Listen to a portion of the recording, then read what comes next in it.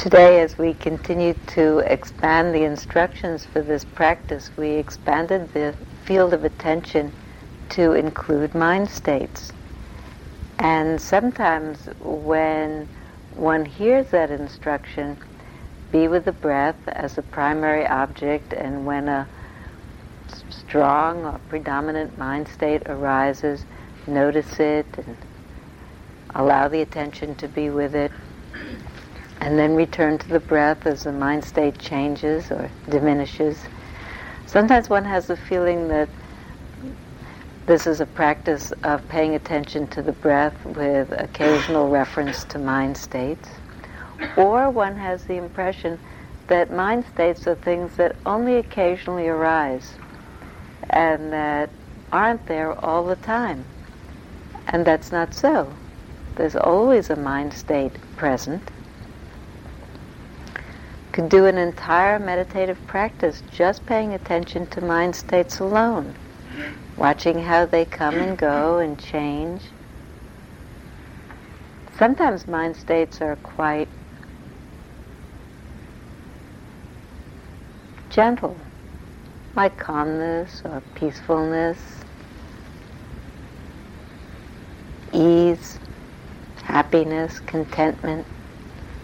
Sometimes mind states are very dramatic, can be dramatically blissful or dramatically frightful. Sometimes people recognize dramatic mind states quite easily and have trouble recognizing more gentle mind states. I had a friend who told about, in the beginning years of her practice, she said that she was practicing for some time with awareness of a new mind state. And it took her some time to figure out what this new and unusual mind state was. And finally she figured out that what it was calm. She was so unused to it that she didn't recognize it when it happened. What I thought I'd talk about tonight were the difficult mind states. I thought I'd talk about it for two reasons. First of all, it's clear from meeting with you in interviews and from knowing how this practice evolves that everyone here has had a fair share of experience with difficult mind states today and yesterday and the day before. They're part of the equipment of the mind. It's not unusual for them to happen. They're supposed to happen. That's how minds operate. But they're a little bit difficult to work with. And they're uncomfortable to have. So one reason that I want to talk about them, I want to talk about some ways of working with difficult mind states. The other reason, and in a sense it's a more far-reaching reason, is that these are the difficult mind states that really obscure clear seeing. Sometimes in the literature, these difficult mind states are called the hindrances. Hindrances to clear seeing. And sometimes they're called defilements of the heart. I used to not like to tell people that they were called that. Seems like a not nice thing to have, defilements of the heart. Somehow it's improper.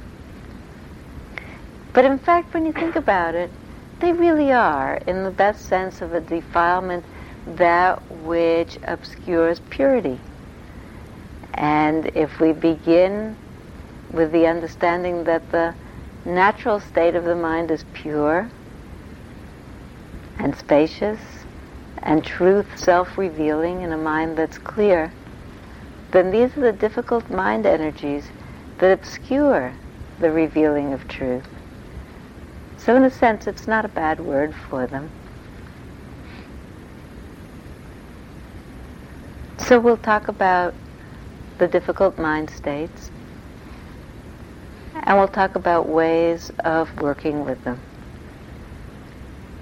There's some things to be said about them just before we begin. There are 5 classically difficult mind energies Everybody here has them. That's the first thing to say about them.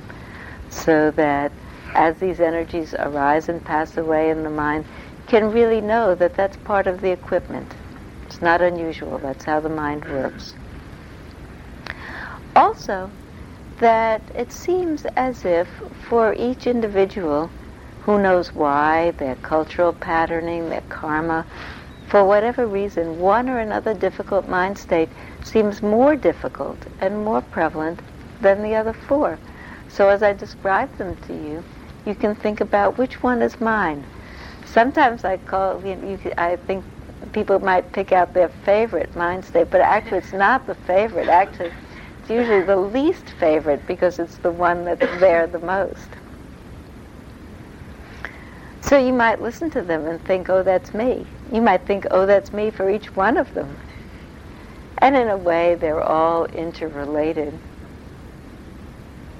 So that's another thing to be on the lookout for them. Since I know which is my most prevalent mind state, I've come to befriend it in a certain way and recognize it as, well, that's just my mind pattern. And it allows me to be more comfortable with it and work with it more easily. So you be on the lookout for yours as I describe them.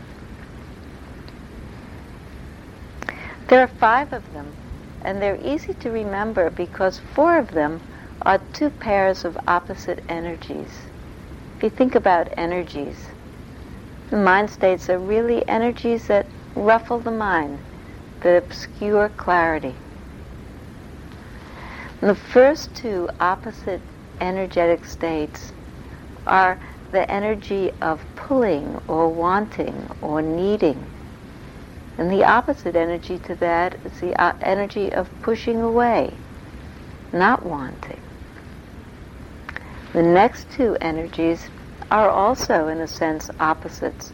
One of them is not enough energy in the mind, a low energetic mind. And the other one is too much energy in the mind. It's kind of like a push-me-pull-you. It's got both sides. And the 5th energy, kind of a slippery energy in the mind. It's the energy of doubt. And I'll describe them to you a little bit more, and you see which ones seem familiar to you. The first energy is the energy of needing, the energy of desire, the energy of wanting something that one doesn't have. It's kind of a reaching out of the mind. I need this, I need that. It comes up in retreat practice a lot, just in the most mundane aspects of life experience.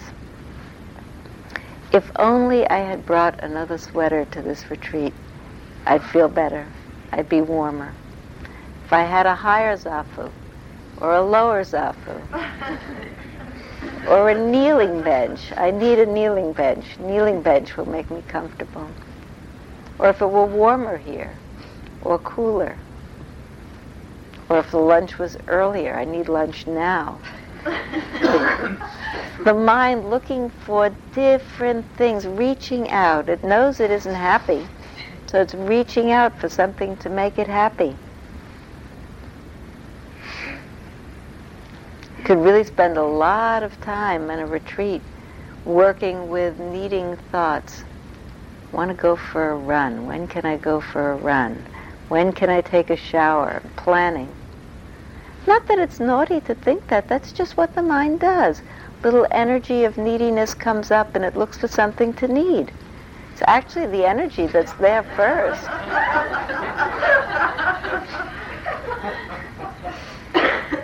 It's really true. You think about it, there are lots of things that you don't even want until you see them.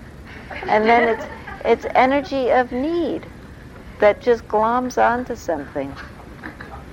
It happens in life all the time, outside of retreat. Probably if you're on anybody's mailing list, you get a lot of catalogs in the mail every day for all kinds of stuff that you didn't think you wanted. Until you open the catalog, and there are all kinds of things that you really need. That's just the way mind works. You look at something, it looks good. This is a very important piece of dharma. That pleasant sense contact conditions the arising of desire. That's just the way the mind works. It's not that anybody's mind is worse behaved than anyone else's. That's just the way the mind works. And it's not wrong to respond to pleasant things by wanting them. Lots of times in life it's appropriate and reasonable to have the things that we want. Desire itself is not a problem. The only problem is when there's a desire that becomes annoying or a craving or a preoccupation. I need to have that. That's what stands in between me and happiness. Then it becomes really a difficult and clouding mind state. Otherwise, desire is not a problem. It comes. If it's a reasonable thing, you do it. If it isn't, you don't do it. It's gone, no problem. The problem is the pullingness of it. So I could tell a lot of people recognize that mind energy. Now we try the next one. The next one is the mind energy of not wanting. It's the opposite energy. Not liking, aversion. It's kind of a grumpy mind is what it is. It's a mind looking for something not to like. So that all of a sudden it's enormously irritating that the person next to you blows their nose so much or comes in late or shuffles around so much. And the mind just makes irritating judgmental thoughts, just manufactures the thoughts. It's actually grumpiness looking for an object. Well, you know that in our regular life, sometimes we say to people, I just got up on the wrong side of the bed today. Or it's the wrong time of the month, or it's the wrong phase of the moon. Just grumpy. Everybody recognizes grumpy mind state. Sort of aversive energy, not liking. There are some people for whom that seems to be a predominant mind state, not liking. It's not a comfortable one. And there are all kinds of things not to like, so that it's easy to find some sort of object to hook that energy onto, and then keep it going. In the retreat or in our life. It's not a problem to have aversive energy come up in the mind. It's just the same as desire is not a problem. Unpleasant sense experience leads to the arising of aversion. That's just how the mind works. Something happens, you don't like it, you want less of it, and push it away. It's not a problem if you can move away from that object, or if you can deal with it in some way, or if you can let go of not liking it. It's only a problem if the mind gets stuck in that and identified with it and carries on with it, and then really clouds the mind, makes a certain amount of agitation in the mind, a certain amount of unrest. I was at a conference a couple of years ago, and one of the speakers was the Dalai Lama. It was very exciting to hear him speak. And there were so many questions from the audience about anger. Anger is one of the main things people like to ask about. And someone asked him at one point, he talked about all the various ways of working with anger. And someone asked him at one point straight out, do you get angry? And he said, well, yes, of course. He said, something happens, it isn't going the way you want it to, and anger arises. He said, but right away it goes away. It's not a problem. And it was so clear.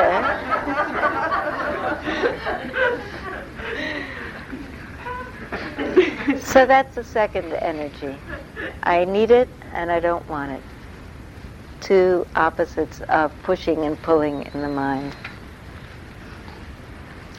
So the third and the fourth difficult mind energies, not enough energy and too much energy. Not enough energy, everybody struggled with the first day and the second day. It's sleepiness. In classical texts, it has another one of those awesome names. It's called sloth and torpor. It sounds like a terrible thing for your mind to have, sloth and torpor. But actually, that's really the way the mind feels. It can't get up and do anything. It's really not enough mind energy. sleepiness. Lots of people today were reporting the next step up from sleepiness, which is sort of hypnagogic imagery and dream states coming and going, and feeling disappointed about it. I, on the other hand, think it's a very good sign. I think it's one step up from totally asleep. It's on the way. It's on the way to a little bit of a clear mind. I think it's a good sign. But still, low energy in the mind, not enough energy really to see clearly. It's nothing that anybody can do anything about. You can't. There are ways to work with it, but if it's here, it's here. Then you work with it. You can't do anything to prevent it from arising.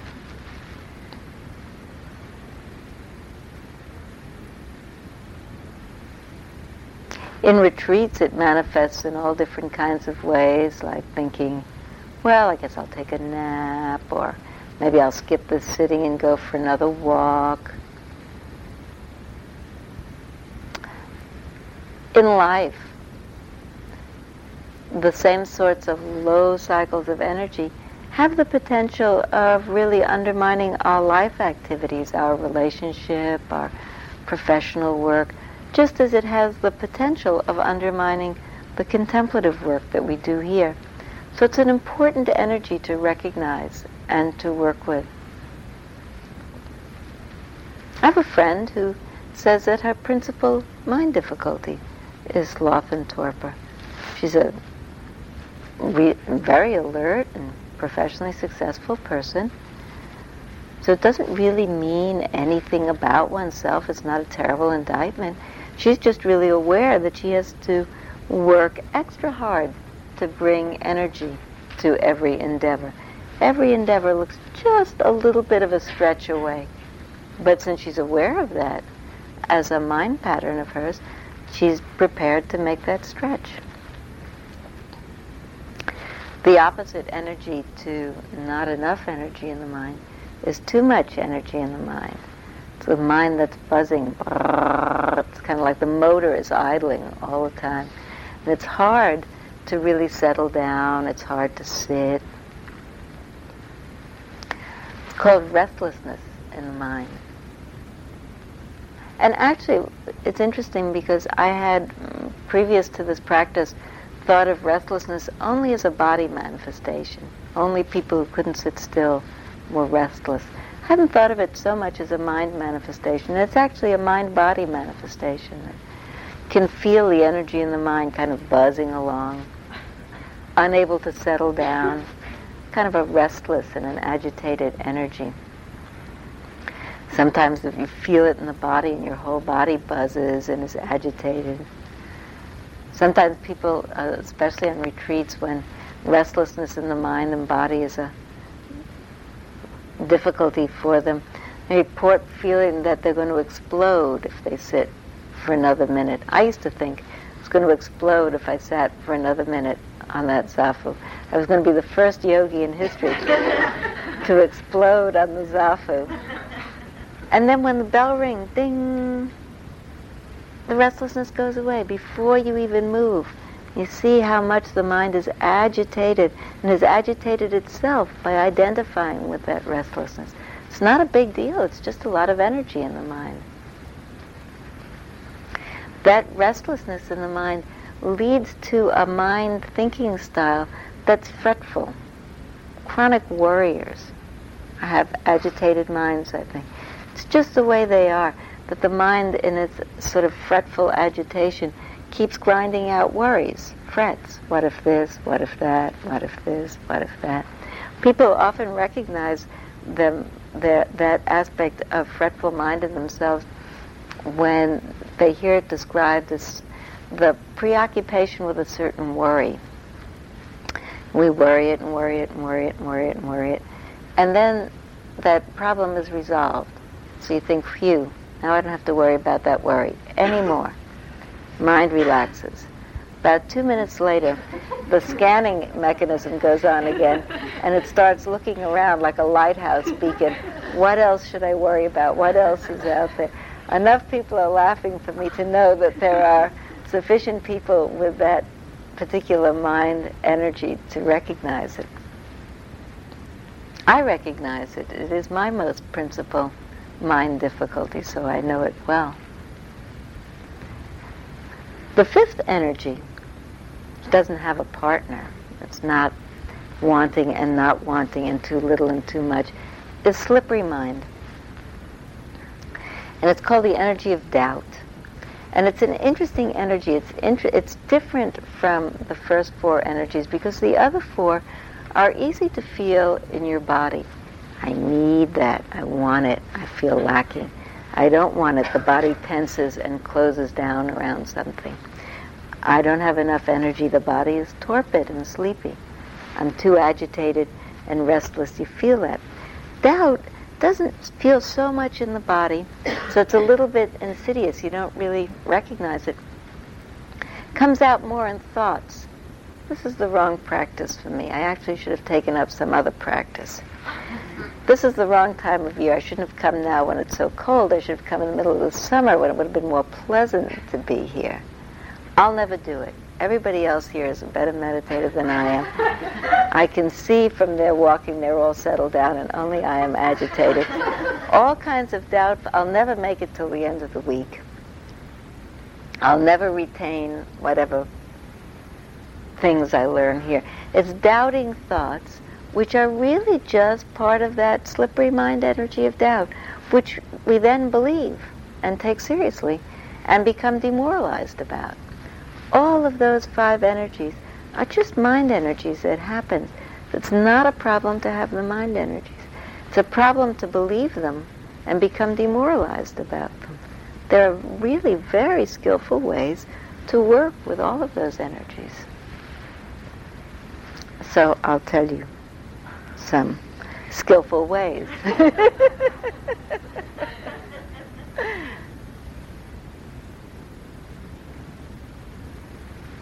Let's do it this way. Let's think about there being three categories of skillful ways. And the three categories of skillful ways will correspond to the three aspects of the path part of mind training. There'll be right effort, right concentration, and right mindfulness. So that there are various things that you can do that are right effort to address those hindrances.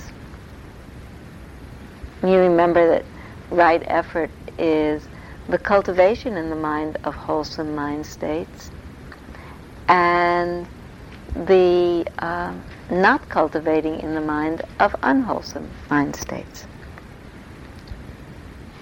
So that it's fair to work with mind states. Sometimes people think, well, this is a practice that conditions the mind and heart to be open to all aspects of mind and body experience as they arise and pass away. And really it does. And then they think that that's somehow an injunction not to work with one's experience. If restlessness is coming up, I'll just be restless. If anger is overwhelming me, I'll just be angry. This is not to say that in any way we deny what's coming up or don't look at it or pretend it isn't there. Nor, however, are we obliged to be overwhelmed by it and caught up with it and become identified with it. There are ways to make right effort with difficult mind states. Take the right effort that's involved for the mind state of wanting, the mind state of desire. Something comes up in the mind, wish I had X or Y. That we don't have. Wish I had a higher zafu or another sweater or whatever it is.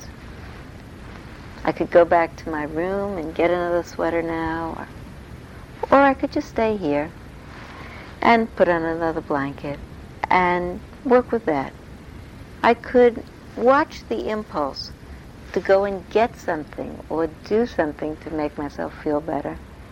And I could just watch the impulse. This is not because this is a practice of mortification of the flesh or somehow self-denial. It's a practice of watching. Suppose, for instance, the morning has been pretty boring and the lunch is pretty exciting. And you think to yourself, well, I'll go have another second helping of lunch. That will make me feel better. It'll counteract the blah morning. You think to yourself, but I really don't need this second portion of lunch. As a matter of fact, if I eat it, I'll undoubtedly be sleepy in the afternoon and my problems will be compounded. You could not do it. You could say, that's just desire. That's desire that's coming up. It's coming up, here looks something good, and desire has come up to meet it. You could not do it. Restraint is the word that's used. It's one of those quaint words, restraint. But it's an important kind of a concept. Not, again, because this is a practice of denial. In fact, it isn't. We're in this extraordinarily beautiful place, in comfortable surroundings, and I'm happy about that. And I think it's wonderful that we have comfortable beds and comfortable meals and everything here that's comfortable, because it isn't a practice of denial. In fact, I think the delightful surroundings really serve to ease the mind and open the heart. I think that's wonderful. But the practice of restraint in certain circumstances has a great value, because when we restrain ourselves from something that we think we needed and wanted, and it's not appropriate to have, what happens is that the desire passes. It just goes away. And then what you see really is more fundamentally that the nature of desire, like the nature of all other mind states, is that they're ephemeral and they come and go. And they come and go just on their own, and that we're not really victims of it. It's actually quite liberating to practice restraint. Sometimes it sounds like the opposite, but it's actually quite freeing. We don't have to respond to every call.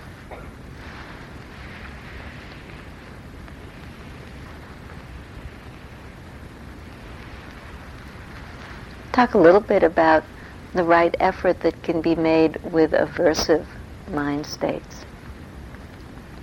Grumpy thoughts, judgments on people. It's amazing how in the rarefied atmosphere of a retreat, sometimes grumpy thoughts and judgments about people get compounded to the level of personal vendetta, so that somebody in the group will have a style that hits you in a certain way. They walk too slow or too fast, or they eat too slow or too fast. And the mind in a grumpy mood latches onto that and decides that it doesn't like that person. And then it continues not to like it. And every time you see that person, sort of grumpy thought on that person comes out. It's like an occupation for the mind, compounding the grumpy thought. Actually, probably what happened is that person came into view just while the mind was in a grumpy phase. Like ducks in a shooting gallery, you know. Okay, that one, boom. It happens the same way with falling in love with people. There's a certain amount of...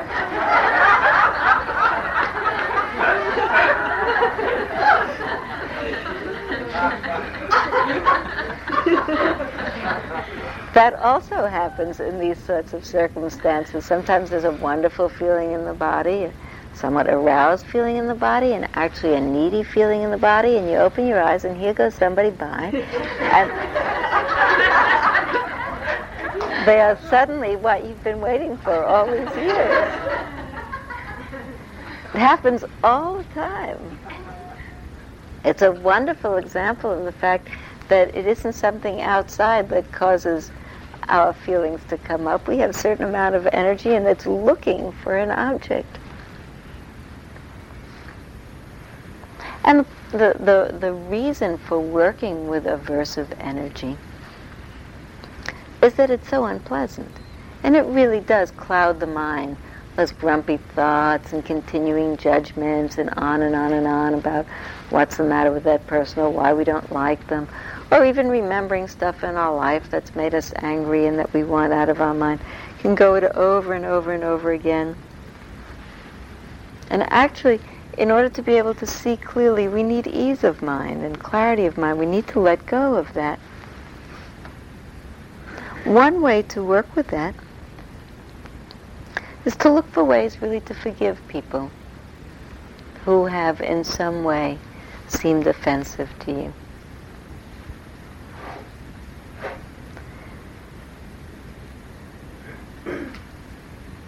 It's hard to do that sometimes, especially when we really feel we know about in real life, not an imaginary relationship that we've made with someone here. But in real life, many people have been really offended, often abused by people in their lives.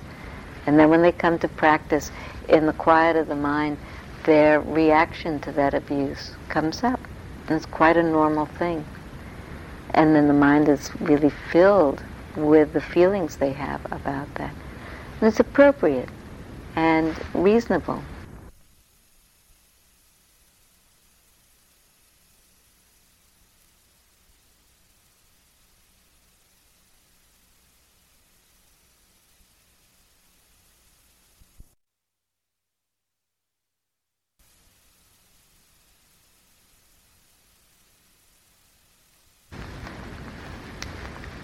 There's a certain point, however, I think, where having come to full awareness of how we feel about things sometimes becomes more helpful to look for ways to pass by that awareness to a place of more personal ease. When you think about it, if we've been grievously wounded by someone and we continue to be angry at them, the grievous wounding is continuing because we are continually being hurt. The anger really is hurting us. It's not a big deal for the other person if we forgive them. That person is going about the world doing whatever they're doing all the while. It's a big deal for us if we forgive other people, because we then have that ease of heart. How to forgive people who have grievously wounded is really hard.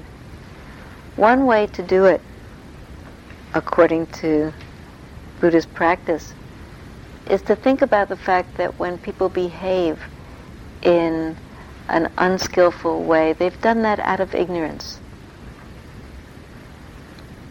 They've done it out of ignorance. The Dalai Lama said about that, he said, everybody, all human beings, have the common bond of wanting to be happy. Everyone wants to be happy.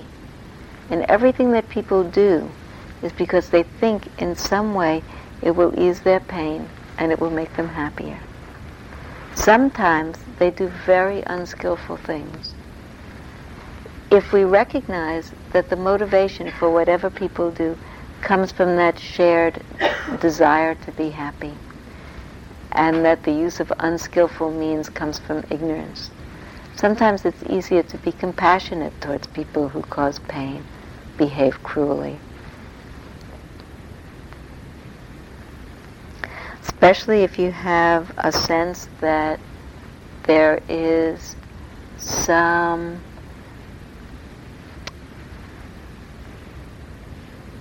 validity to the notion of karma. It's possible to look at people or to understand people who are behaving in an unskillful way and really feel compassion for them out of an awareness of what the fruits of their actions will bring to them at some point.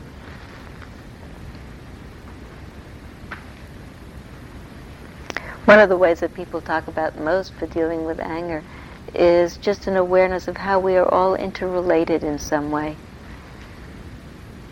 So that this person that I've thought of as my enemy is in some way related to me, part of the human family now.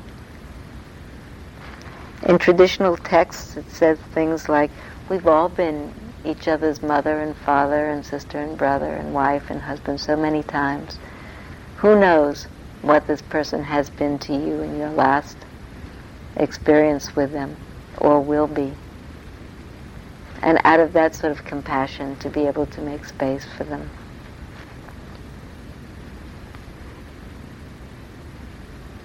So there are ways to work effectively with angry thoughts. Very much even to meditate or to think about, reflect on the fact that freedom really depends, our freedom really depends on letting go of anger. With that in mind, it sometimes makes it easier. So let's talk about right effortful things that can happen with low mind energy. Well, you know them all. You can sit up taller or take a brisk walk or take a shower, eat less. Because if you're hungry, you stay a little bit more awake than if you eat too much.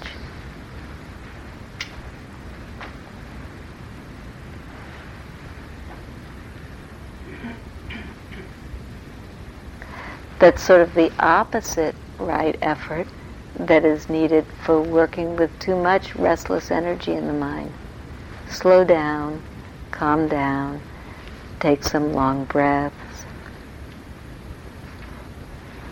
Be a little bit more slow in your way. Take some deep breaths sometimes when you're really restless. And say, just breathing in, I calm my body. Breathing out, I smile. That's a lovely line. Thich Nhat Hanh uses that as a phrase for meditation. It's just a wonderful thing to do. Try it sometimes when you sit. Breathing in, I calm my body. Breathing out, I smile. Sometimes people think, well, I'm just supposed to sit down and take my experience just as it comes. In the final analysis, yes. But there's no rule about conditioning the experience in some way. Breathing in, I calm my body. Breathing out, I smile.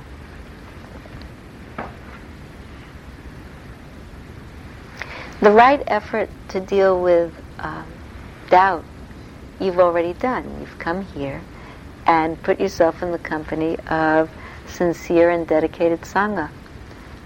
That the best antidote for the notion of the immediate antidote for the notion of this isn't going to work, I'm in the wrong place, I don't know about this practice, is to open your eyes and see a room full of 50 people doing it. Then you think, well, all these people seem to be pretty sure that they're in the right place. They're probably not all wrong, so I'll go along with that. The sense of Sangha, the sense of group support, is enormous as an antidote for doubt.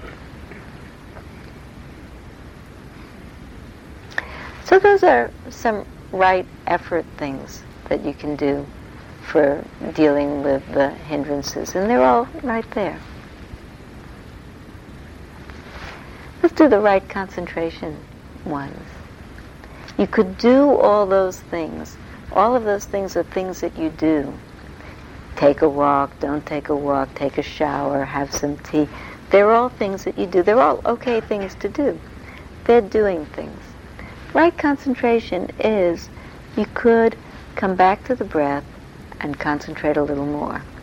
Or you could go back to the walking and concentrate a little more. You could say to yourself, I'm all flurried up with this anger. I am all flurried up and caught up in this wanting. I'm all agitated. I'm full of doubts. I have no energy. All of those things, and say, okay, I'm putting them aside. I'm not going to do anything more with them. Certainly not tell myself a story about what a total loss as a meditator I am, and I'll never work it out. I'll let that all be. I'll recognize that as a hindrance in the mind, and I'll just come back and take the next step, and the next step, and the next step, with care and with precision and with dedication. I'll take the next breath, and the next breath, and the next breath. What happens if you do that is that the mind becomes more concentrated. As the mind becomes more concentrated, everybody's mind here is more concentrated than it was 3 days ago, just from sitting and walking and being still. As the mind becomes more and more concentrated, there are natural factors of the mind that come up that are the natural antidotes to all of those difficult energies of the mind. I'll tell you what they are.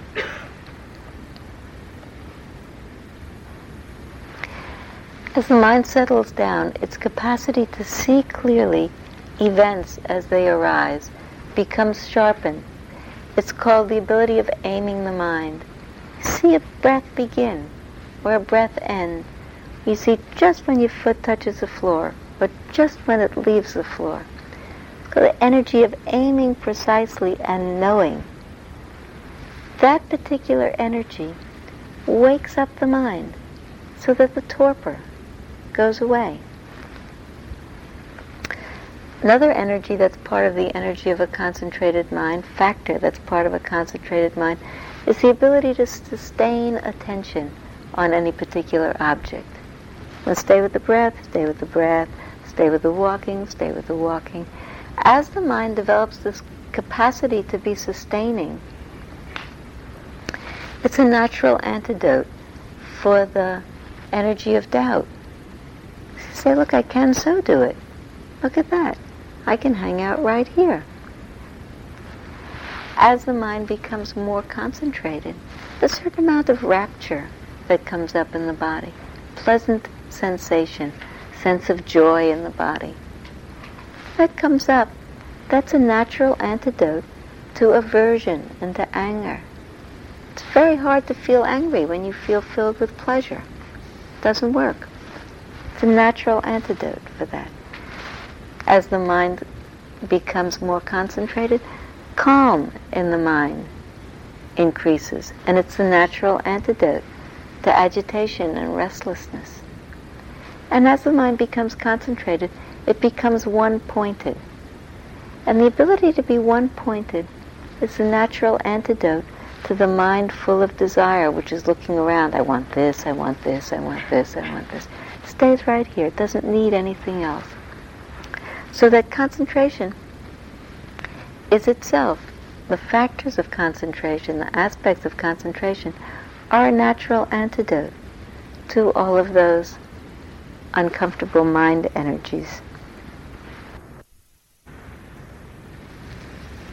And so we'll just talk about the last path aspect, that of right mindfulness, and the way in which right mindfulness works with difficult mind energies. Right mindfulness, is the ability to be clearly and see clearly, understand, know what's arising when it's arising fully, not holding on to it and not pushing it away. Clarity of awareness, what's true about this, to be able to be with it.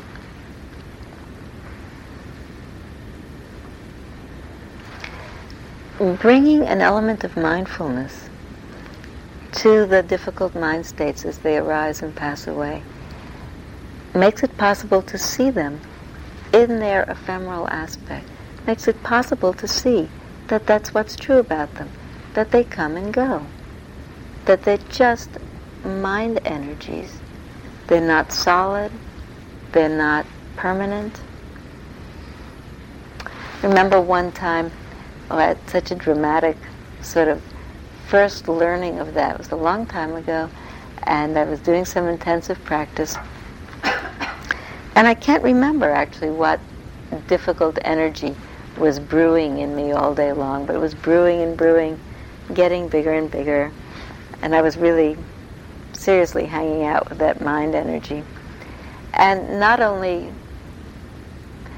just feeling the energy, but thinking up stories about it, and feeling sorry for myself about it, and really feeling discouraged about the whole retreat, because I was pretty sure that as the energy was escalating during the day, that it would be with me until the end of the retreat. And by the end of the day, when it was tea time, I was demoralized to the point of tears, and I got up and left the meditation hall, and the mind was frantically looking for something to do to bail myself out of that situation. And I thought, well, I'll go take a shower. Maybe I'll feel better if I take a shower. And here I am, all befuddled with my situation, and the bell rang for tea. And the bell rang for tea, and here I am on my way to my room. And just for a moment, I thought about, tea. Then I thought, I wonder what they're having for tea. And I kind of had the mental image of what might be out there on the tea table. And in that moment, I had interest in the tea. And I realized in that moment, as I visualized the tea table, that the whole mood shifted. The entire story disappeared. Whatever it was, the whole day long. My whole heavy mind stayed, and feeling trapped in it and caught in it and worried about it. In the one moment that I thought to myself, oh, tea. I'm interested in that. And desire arose, and I knew it. I thought, I feel like tea, desire. The whole thing was gone, my whole long story. I spent a whole day on a whole long story, and it was gone. That's how mind states are. They just vanish. They're just bubbles. And it's really true, you know. Sometimes this is a thought that's so captivating, or a story that's so captivating. You make a big effort. You say, okay, I'm really going to let this go. I'm going to bring my attention back to the breath. You laboriously do that, and you find the breath in, out, in, out. Say, now what was that thought I was just thinking? And it's all gone. It's all gone a minute later, and you see that they're all like bubbles. They just disappear. The mind states are bubbles. They just disappear. Really, when we bring mindfulness to bear on the mind states, we see everything that's true. That they're temporal, they come and go, that there's no mind state, no any state that's conditioned, that's permanently a source of comfort, because nothing stays. Most wonderful, blissful, extraordinary mind state will go, as will the most painful and terrible mind state come and go. They all come and go. When that clarity begins to develop about the nature of mind states, then we're able to be with the difficult mind states, with the hindrances, with some amount of spaciousness. Oh, here's my desire just coming up again. Okay, desire, there it went. Here's my fretful mind grinding out a fret again, making up a worry. You don't have to take it seriously. It goes ahead and does its thing, but you don't have to take it seriously. Sometimes think about the thought machine as kind of like the popcorn machine in the lobby of movies. You know, that popcorn machine is just spewing out popcorn all the time. The thought machine is just making thoughts. And it's making them dependent on the sort of energy in the mind. And you can take it seriously or not. You can certainly recognize it for that's what it is. It's the thought machine making thoughts. Sometimes we certainly have to act on our thoughts. Sometimes we have to do things. But if it's a habitual conditioned thought, because that's the way the mind happens to work here, it can really have that spaciousness around it. There's the fretting, but that's just my mind making up a fret. I'll just go ahead. It gives you a certain spaciousness around it so that you can watch it come and go. And begin to see the impersonality of mind states. They just come and go. We don't decide to have a bliss or decide to have an anxiety. They just come and go. But when we see that they come and go, conditioned for sure, but because they're conditioned states that they come and go, we can be more at ease with them.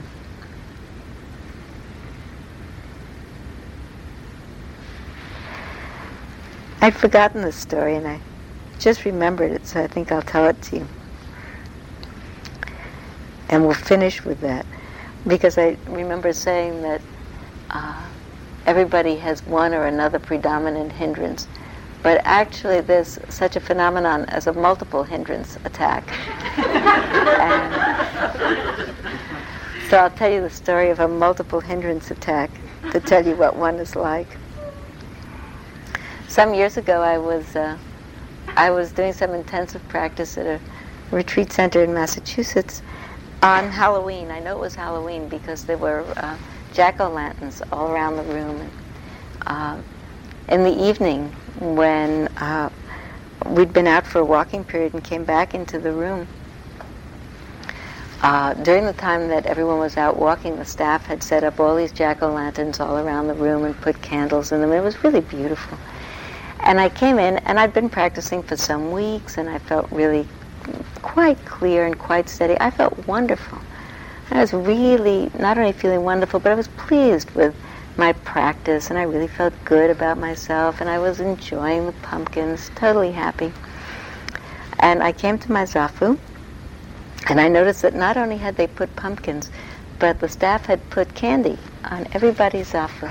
Everybody had a piece of candy, and I thought, God, that's really wonderful. And I looked down at my zafu, and I had grape bubble gum.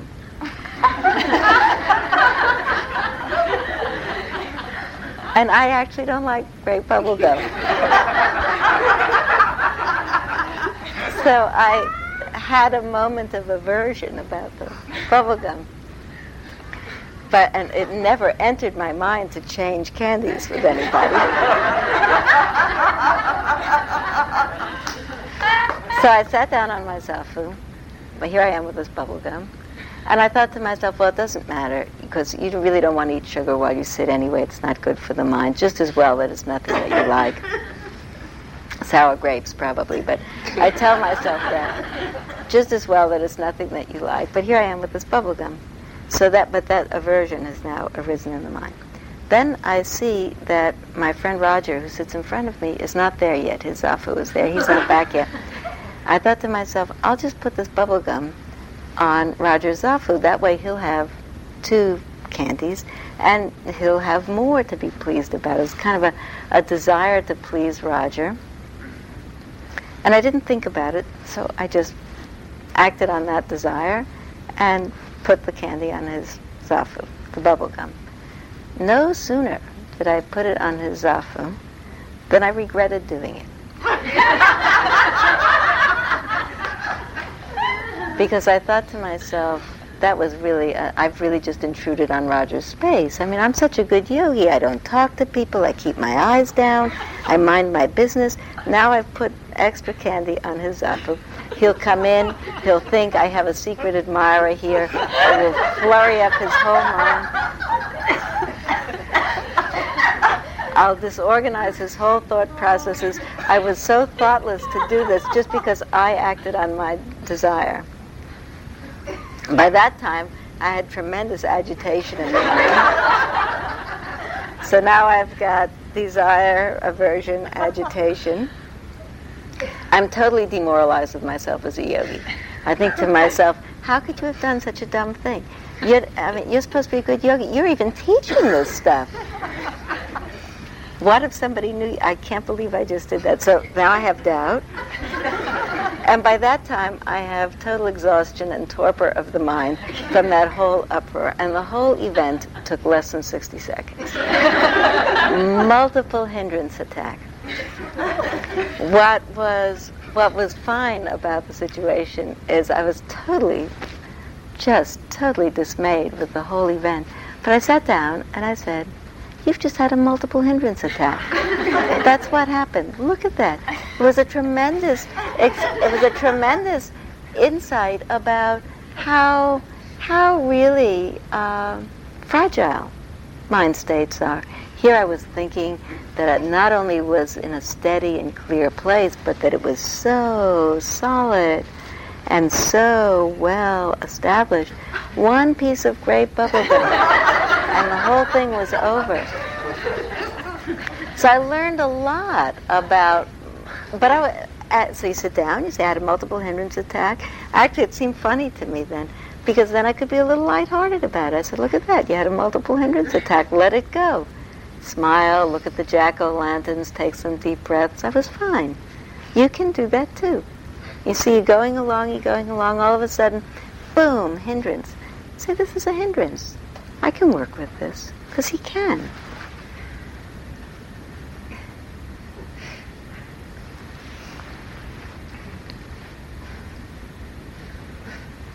Sometimes people wish that they could come to retreats and that their mind would just be quiet.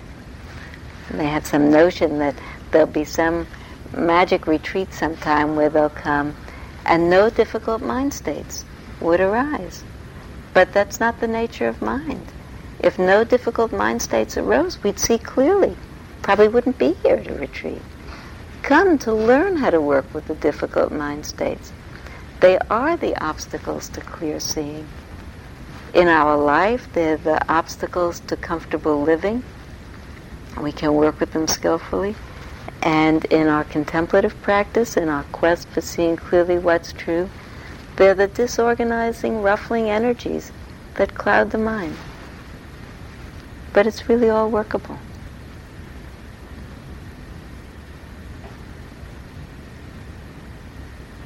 That was a lot of talking. Let's just sit quietly for a minute or two.